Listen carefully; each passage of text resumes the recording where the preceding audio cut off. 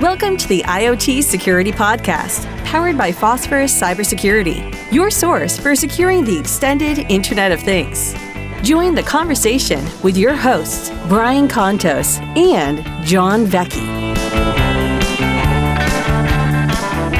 Hello, everybody. You're listening to the IoT Security Podcast, live on Phosphorus Radio. I'm John Vecchi. And I'm Brian Contos, and we have an amazing guest today. Long-term friend as well as mentor, luminary in the cybersecurity space from about a dozen different angles. I'd like to introduce Bill Crowell. It's a pleasure to be here, Brian. Thanks for inviting me. Well, thanks so much for being here, Bill. And you're such a wealth of knowledge every time we have a conversation. I never know where it's going to end up, and that's what I love about talking with you.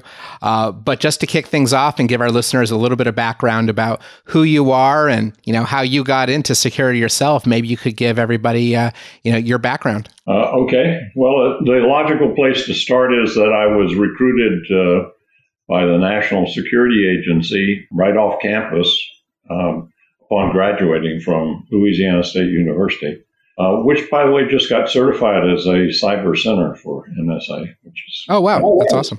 Yeah, it's awesome. And so I went to NSA, and I had a lot of different jobs during my time at NSA.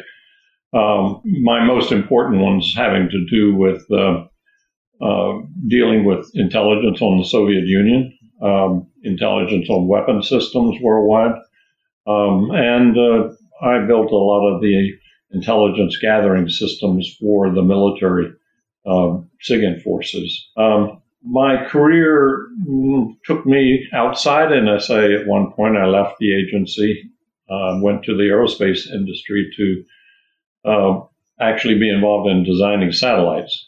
And after a short stint at that, which was successful, by the way, I went back to NSA and served as the chief of staff and the deputy director for operations, and ended my career there as the deputy director of the agency. So it was a whirlwind tour of everything cyber.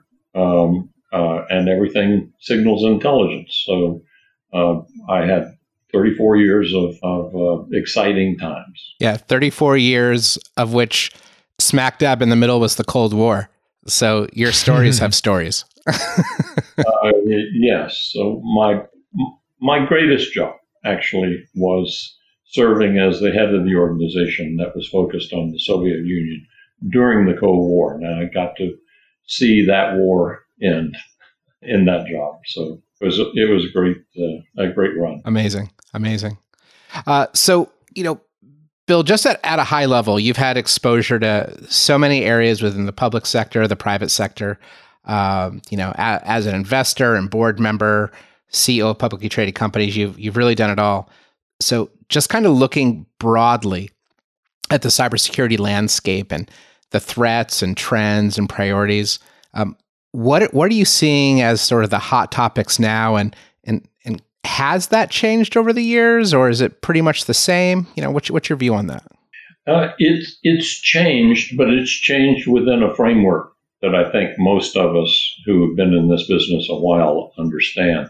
That framework being the essential elements of cybersecurity: authentication of people, encryption of data, countering threats like viruses and malware and so on. And so the evolution has been within those different elements of the framework of cybersecurity. What's interesting is the way it is changed so as to impact our society. What's really changed is us. We now rely on the internet, and we rely on it for everything from financial services to the area you're involved in now, which is OT or IoT, which is the use of the internet to provide physical control of things, whether it's manufacturing or physical security like cameras or the lighting within buildings. And that's become a new foundation for a whole area of cyber, one that you and I actually predicted when we co-authored a book in 2007. Can you believe it's been that long? I can't believe it's 2007, and I can't believe we were talking about, hey, wouldn't it be great if you could combine network access control with door locks and security cameras? And we were about a decade ahead of where the technology could keep up with the ideas, I think. Actually, more than a decade. If you count the years, it's been 15 years since that book was published. Wow. And the interesting thing is that when I was CEO of Xilinx, which was a security company that focused primarily on encryption and public key infrastructure and those kind of things, my chairman was the chairman also of a very, very large physical security company, and he challenged me at one point to, well, what would you do if you married those two areas, cybersecurity and physical security? And so I actually had my team build the first smart card-oriented access control system that controlled both physical access to buildings and logical access to computers. Oh, Here's nice. the really interesting thing. That was 2001, okay. And we couldn't find anybody who would buy it. It was not attractive to them to combine those two areas then. And you and I co-authored the book on the convergence of physical and logical security. And since then, there's a lot of focus on the convergence. And it's quite remarkable how much focus there is today. Several of my companies are involved in trying to deal with the threats to physical systems as well as logical systems. Yeah. And, Bill, it'd be hard to not talk about kind of ripped from the headlines current events here with the war in Ukraine. I think in terms of all of your focus on Russia and within the war that we're seeing happen before our eyes, and then you think in terms of cyber physical kind of devices and systems and things, are you seeing anything there that if you were in the NSA today during this time that surprises you, or is it fairly predictable? Or any thoughts and comments around what's happening with Russia and Ukraine, and specifically some of the attacks and threats that we're seeing happen there? Is there any interesting things there that you could talk about? I think that it would be fair to say that there have been no cyber attack surprises in Ukraine. I follow it very closely with the commercial companies that I'm involved with, so obviously I'm not going to talk about anything I may know otherwise. But most of the attacks by the Russians on the Ukrainians have been pretty conventional, mostly distributed denial of service kinds of attacks. They demonstrated in earlier years the ability to impact their energy system, but notice that all of the energy attacks have been physical, kinetic, and not cyber oriented. So no, I don't think we've learned very much from that. I don't know whether they have held back or whether they just had an opponent who was better at defending. Yeah. And by the way, the Ukrainians are very good at defending their systems.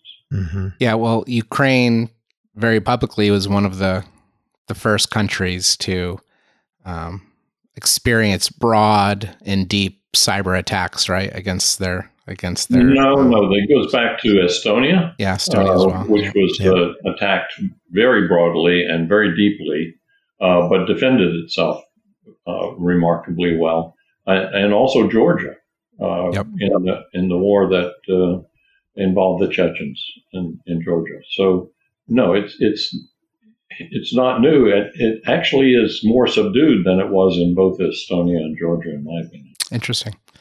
Interesting. Well, I guess if you're in the middle of a kinetic attack, the idea of launching a cyber attack might not be as necessary, perhaps. in what they're doing, or who knows? Who knows the approach, or maybe it's just a question of focus and what they're trying to achieve. It's a question of how you do combined arms warfare. Mm-hmm. I guarantee you, if the U.S. goes to war, it's going to be a combined attack on all fronts. Information warfare, cyber warfare, and kinetic warfare. Absolutely. Well, let's pivot a little bit to xIoT, and we've touched on it a tad, but when we say xIoT at Phosphorus, we're really talking about three distinct but also interrelated areas. The first one is traditional enterprise IoT, so voice over IP phones, door locks, printers, cameras.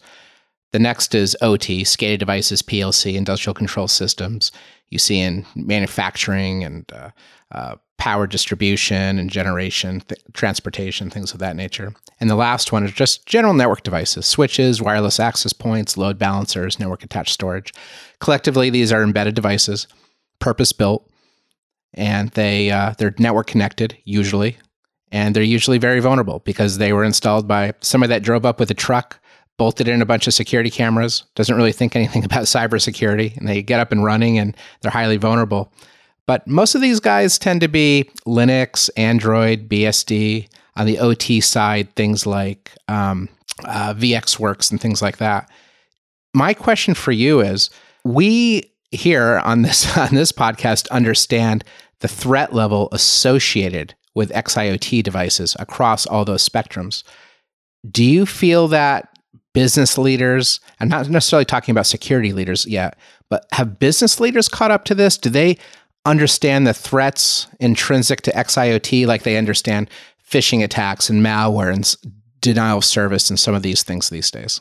Now, Brian, I'm not trying to be unkind to business leaders, but quite frankly, business leaders don't even understand cyber attacks. They don't understand ransomware. They don't understand SolarWinds kinds of attacks and how extensive they are. So, no, they don't understand IoT at all. I mean, they think that the light switches are just like they were 20 years ago, physically hardwired. Mm-hmm. And the fact that most buildings today are becoming smart buildings, in which everything from the lights to the switches to the timing of all of those things is automated over internet protocol networks. Hmm. And so from that, Bill, would you say, given that, I think you're pretty accurate there, is that probably why, given your focus on nation states, Russia, China, Iran, North Korea, others are focusing on xIoT devices as a major attack vector? I mean, do you think that's one of the reasons why they're focusing on that? Because they know nobody's really looking at it or considering it? Is that safe to say? Well, of course, that's true, because what does an attacker do? An attacker focuses on whatever is left unprotected. And if there's not a lot of attention being given to xIoT or IoT or OT, then that's where the attacker is going to go.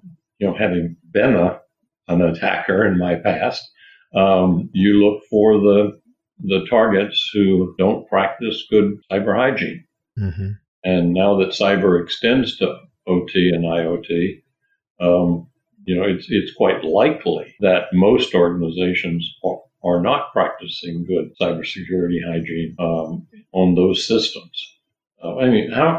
I'm sitting here in my home. I have 68 devices on my home network, 8 of which are cameras. And I'm a cybersecurity specialist. How much attention do you think I spend on the security of those camera systems? I kind of think, well, they're outside facing outward. They're not inside facing inward. So I'm not really concerned that somebody robs me of some of my video. But it's also true that people who have extensive camera systems focus both outside and inside probably don't give a lot of thought to how to protect it. Yeah, and by the way, they believe the stuff, wrong word, but nevertheless, the stuff, that those cameras are encrypted end to end and fully protected. That's BS. That's a dangerous thing to assume for sure, as you all know. We've actually seen just this year even cases where the security cameras, when people would switch them off, all they would do is switch the green light to red, and they were still recording video, they were still recording audio, and in many of those cases, they were still streaming that audio and video off to different remote locations in different countries.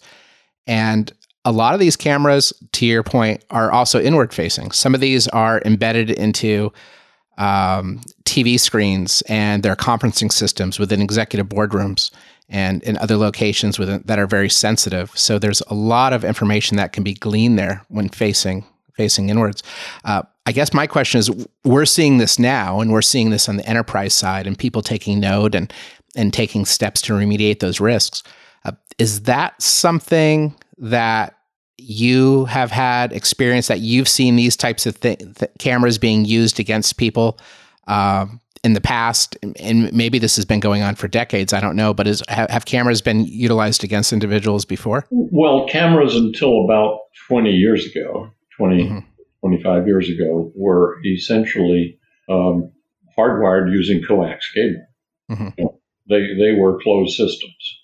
Was it possible to get to them? The answer is in some cases, because a lot of them, all that coax came into a box that was then connected to the internet so somebody could remotely view it all. There were probably some attacks back in those days of the hardwired coax cameras, but not like today. Today, it's fairly routine for someone to go after a camera if it provides them with the kind of information that they really want. So, as an example, you use the example of the camera on the internal devices like conference rooms. I have a camera, which I should put a pasty over, that Sony provided. It's part of the system on my Sony 55-inch monitor. And I've never covered it up, and I've never gone in to turn it off. Part of the reason is I don't do anything that's really sensitive, right? Well, that's not entirely true. I'm on the boards of many companies. We have board meetings now via Zoom and Teams and WebEx and so on. Those cameras are on. I mean, I've come to understand just how uncovered these communications are. First of all, the cameras are accessible. Secondly, the sessions with Zoom and WebEx and all of those are not end-to-end encrypted. They've had to admit that in a couple of cases.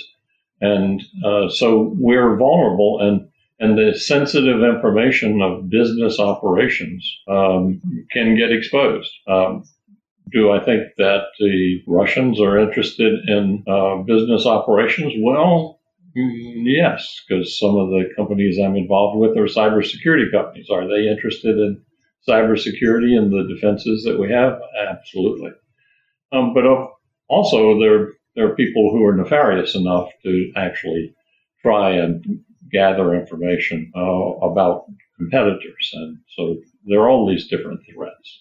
Yeah. I'll leave it at that. Yeah, that's very well put, Bill. And one of the other attacks, so of course there's the attacks that impact the physical world, and we just talked about cameras for spying. You can unlock or lock doors, impact HVAC systems, stop elevators. There's a whole number of things. And when you go to the OT side, you're talking about real destruction, blowing things up, so on and so forth.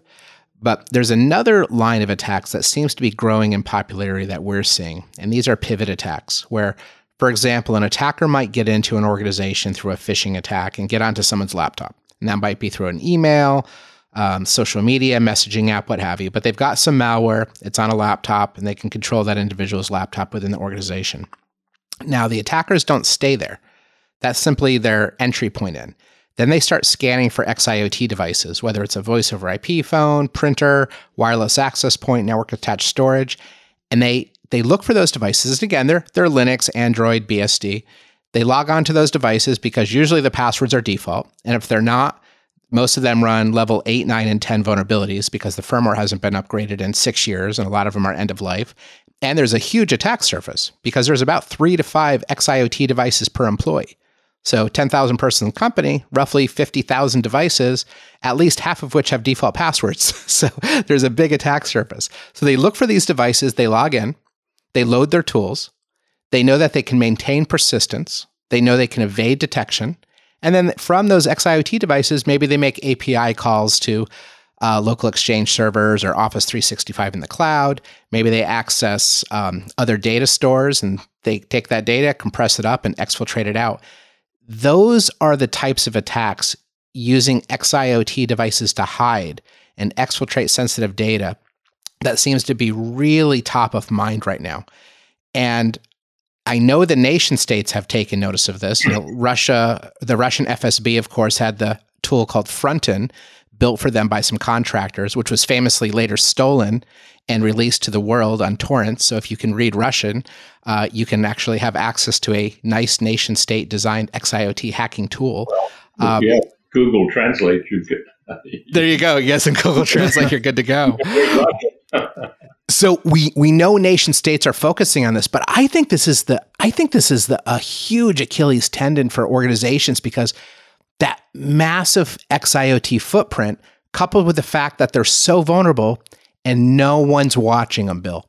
It's kind of like IT security in 1995 equals xIoT security in 2022. It's really in the nascent years, and patching, credential management, hardening, it just hasn't been done to this date. And I think it's going to bite a lot of people, to be quite honest, because it's a great entry point. Well, I totally agree with everything you've laid out.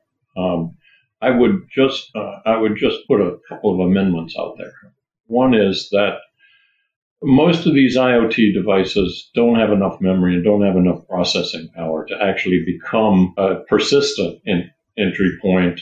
And so what they really do is they try to use that point to laterally move into more heavily to points in the network that have more processing power and more memory.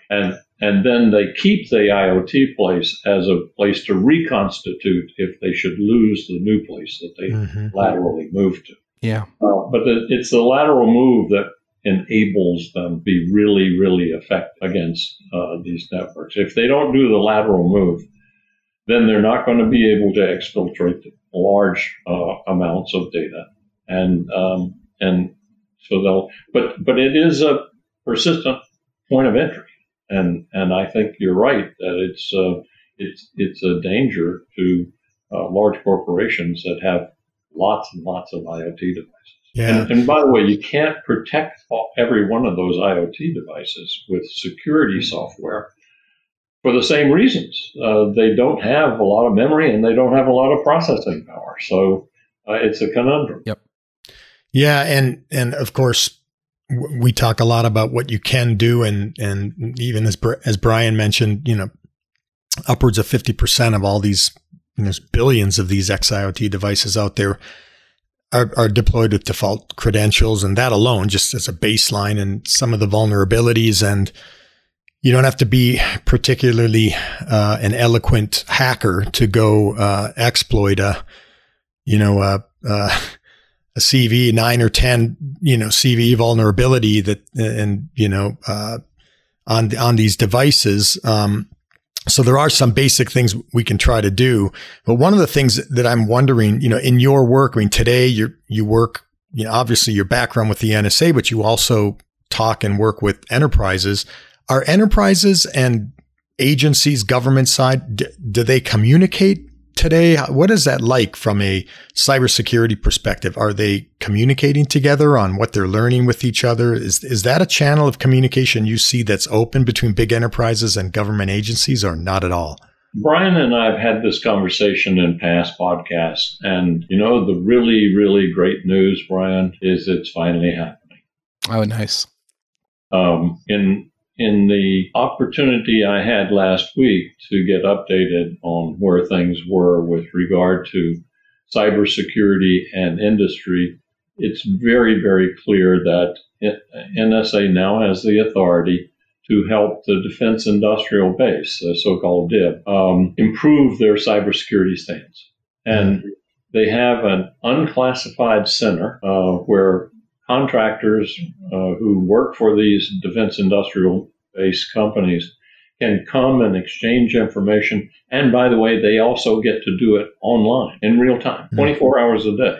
And that's an incredible advance. And there's cooperation also between DHS, CISA, and NSA in the critical infrastructure area. So there finally is an opening up of a dialogue between the very, very excellent technical expertise of the U.S. government in both DHS and NSA and industry. Not all of industry, but a sufficient part of it that it covers our critical nodes.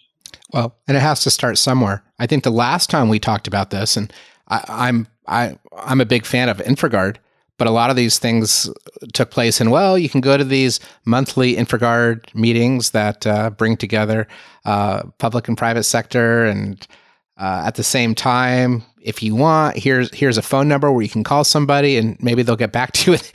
It was a little asynchronous. But now that it's online, it's 24/7. That's actually pretty amazing. Well, and there also is an incredible change in the posture and the knowledge and training that the FBI has. And that's making a big difference too, because ultimately you want a deterrent to all of this stuff. And so prosecution is an important deterrent to cyber attacks. Yeah. I want to talk a little bit about OT, so the industrial control system side of the house. 15 or so years ago, we were involved with Project Logic, which was linking oil and gas companies with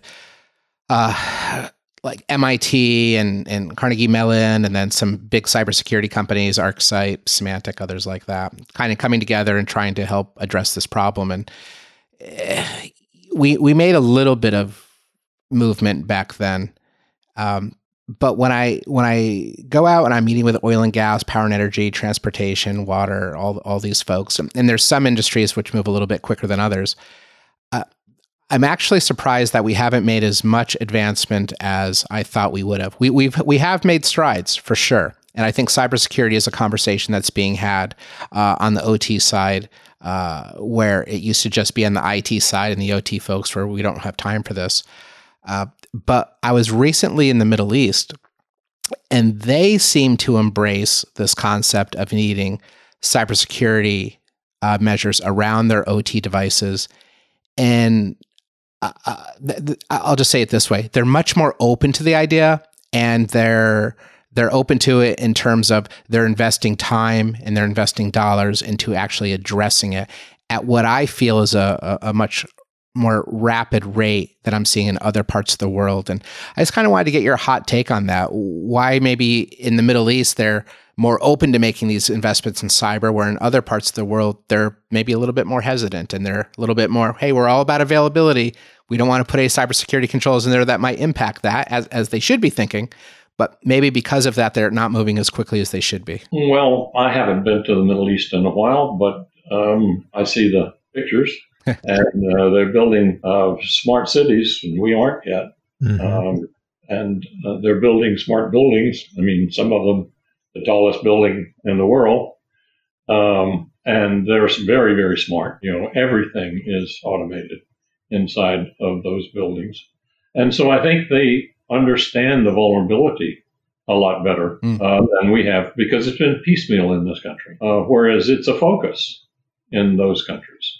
I mean, Dubai in particular has an incredible focus on security. I have a friend who has been a consultant to Dubai for a number of years, and they essentially sit down and build an architecture for cybersecurity at the same time they're building the architecture for the building. Yes, security development life cycles are built into the buildings, in the cities, in the ships, which it blows my mind that we're not seeing that everywhere, but they're going fast. Yeah. But you stimulated a thought that I'd like to put on the table, and that is we are thinking, and you and I are now talking about IT and OT like they're separate. And let me give you an example of where they're not separate. The Colonial Pipeline attack. It was a ransomware attack. It was intended to hold Colonial Pipeline hostage until they paid a ransom. There was this is my opinion. This is not knowledge. It's an opinion. I do not believe that the attackers intended to take down the delivery of oil and gas to the entire eastern coast. I believe that they attacked the administrative system, which is what they attacked, not knowing that if the administrative system couldn't bill for the oil and gas, that they would have to shut down the oil and gas system. And so we aren't paying enough attention to how these things interlock and how they are influenced by each other. And so Colonial Pipeline was an attack against an administrative system that merely did the billing, but caused the company to shut down all of the plumbing. Right. So we need to learn some lessons from that. Yeah. Well, and with that, when we think in terms of, we talked about it earlier, that as you mentioned, Bill, you can't put Tanium or CrowdStrike or endpoint agents on these xIoT devices. But yet they're purpose built and they're network connected and they've got loads of vulnerabilities, and there's a lot of areas and elements about them that we can pay attention to and do something about. But when you think in terms of, what you made a great point. I mean, these devices are interconnected. You can attack one and there can be collateral damage on another and so forth. When you think in terms of what we can do to fix it, to date, there's a mindset that we can try to discover these devices and you can tell me how bad they are and how insecure they are. But when we think in terms of doing something about it, to date, there's been a mindset that can't really do much about it. But of course, at Phosphorus, and now when we think in terms of xIoT, kind of more proactive remediation security, there are some things we can do. Obviously, we can rotate the credentials. We can harden these devices, turn off extraneous ports and protocols. We can update certificates. We can actually upgrade and downgrade firmware. Do you see that as helpful in actually trying to do something about fixing these devices? Do you see that as helpful? And do you think agencies in the government and therefore private sector as well might think that that's useful? Well, of course it's helpful. But it's not the only solution. It's not the only path to a solution. Mm-hmm. So it has to be combined with good hygiene. I mean, one of the things I started saying many years ago, before the cloud was a really popular thing, people didn't want to move to the cloud. They said the cloud's going to be insecure. I started giving speeches where I said the cloud will be more secure than your own enterprise networks. And the reason why is because you don't have any idea what you've got in your enterprise network. You have no discovery tools that will tell you who has put something into your network yesterday that you didn't know about. And by the way, the somebody can be your own employees who are just doing their jobs and adding stuff to the network that you don't know about and that you aren't protecting. And so the cloud becomes a way of handling the large enterprise problems, maybe not though OT problems in their entirety because of the need for 7 nines performance on a lot of the OT devices. You don't want the light switches being turned on and off 100 times a day in people's workspaces. And so you have to be very careful about what you offload into the cloud. But the cloud becomes a way of strengthening the security surrounding the enterprise administrative networks. Also, the cloud is excellent for doing AI kinds of things and machine learning kinds of things and for offloading a lot of the big processing loads. The OT world is a different world. You have to look at it differently, but then you have to think about how it integrates with and interoperates with the administrative IT network. And so we go back to architecture. What it really takes is somebody who understands all of this well enough that they sit down and they build an architecture that says, okay, here's this part of our network, here's what it does, and here's how I'm protecting it. Here's this other part of my enterprise operations, and here's how I'm going to protect them. And here are the interfaces between those two things, and here's how I'm going to protect them. That's not really done a lot. I don't know many. First of all, I don't know many CIOs who will let CISOs have enough authority to get that done, because the CIO is all about performance and uptime and making sure the trains are running, and the CISO is worried about entries and attacks and so on. And those two are not aligned with each other, because there are some performance hits that are going to be taken when you do security properly. So that's why we need kind of a total architecture approach. And the book that we wrote, Brian, was intended to tell people they had to start thinking about it. Yeah. Well, Bill, obviously we could talk for hours and hours. I love your perspectives and your vision on these topics. But as we wrap up, just one final question here, closing thoughts, if you will. So for those of our listeners that are out there and they're concerned about xIoT security, and whether it's on the OT side or the enterprise IoT side, any words of advice or directions or ideas that you'd like to leave with them? Well, I think the biggest problem facing us for the future is one that they can help solve, but they can't solve. And that is the availability of the talent that we need to do the work. There are over 500,000 cyber jobs that are unfilled in the U.S. today, well over 1 million worldwide. That's become a really, really serious problem. And trying to develop a cadre of people who understand and can flourish in this business has become something that's just as important as it was when people tried to convert from accounting to enterprise accounting to enterprise operations. And so we need to have companies, enterprises concentrating on acquiring and developing talent. There's no reason why every cybersecurity specialist in the world has to come from a college or university. I can tell you from having visited the Cyber Command that there are a lot of high school graduates joining the Army and the Navy and the Air Force and the Marine Corps and the Coast Guard that become great cyber warriors. And they learn quickly. They want to learn quickly. And they are incentivized to become experts. And so they should step back from all the problems they have on a day-to-day basis and ask the question, what can we do to foster the development and education of more cyber people in the country? Yeah, it's a great advice, Bill. Great discussion. It's just, and I haven't told many stories, Brian. Well, do one story. Give the people one story, Bill. So many. Any that you remember that I should put on the deck? I remember talking about the Great Seal with you, and that was carved out of wood with a little diaphragm in there. Yeah, the Great.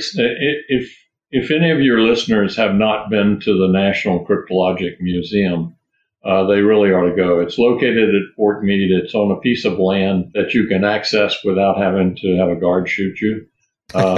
And it's a really great place. I was there Friday. They've recently redone it. And they have some splendid displays, all of World War II successes of breaking the Japanese and Purple Code and the German Enigma and so on. But one of the displays there is the gift to the ambassador of the United States. The ambassador from the United States to the Soviet Union at the time. Avril Harriman, I believe, was the ambassador at the time. And it was a hand-carved wooden Great Seal of the United States. And it was a beautiful piece of work. I mean, very nicely done. But it hung in the ambassador's office for years, and unknown to the ambassador or anyone else for that matter. Inside was a little cavity and a bar that served as an antenna, and the Soviet guys would beam microwave signals at this device, and as sound in the room caused the diaphragm to vibrate, it would cause the little antenna to vibrate, and the microwave could pick up those vibrations. And so they were listening to everything that happened in the ambassador's office. It's a delightful thing to look at because it was a genius piece of equipment at the time. All I would ask your listeners to think about is how much has technology advanced since then? It's like the original Trojan horse. That was yes, it was. That's incredible. Amazing story. Great discussion. I think the other story I've told you, and it's one that people can go and look up online, is the story of Venona, Venona, which was NSA's predecessors, and NSA broke the KGB and GRU codes that were used from 1943 to 1948. And that information provided insight into the Soviet spy rings inside the United States. There were about 200 cover names that were recovered from those messages, 60 of whom were actually identified to specific individuals. And you would probably recognize some of those names. Wow. The green glasses, Julius and Ethel Rosenberg. He was Antenna. She didn't have a cover name. The first message ever read was about her and how she helped her husband with his work. So all the people who debated about whether or not she was guilty, that message. Message one. Yeah. Amazing. So anyway, it's been a delight, Brian. It's always good to talk to you. Thank you so much, Bill. Awesome, Bill. Thank you for the discussion. Thanks, it was John. Just wonderful to have you with us. I think we agree we need to get you back again for more of the stories. So thanks again to Brian, our host, as well as Bill Crowell, our guest. Thanks, Bill. My pleasure. Thanks.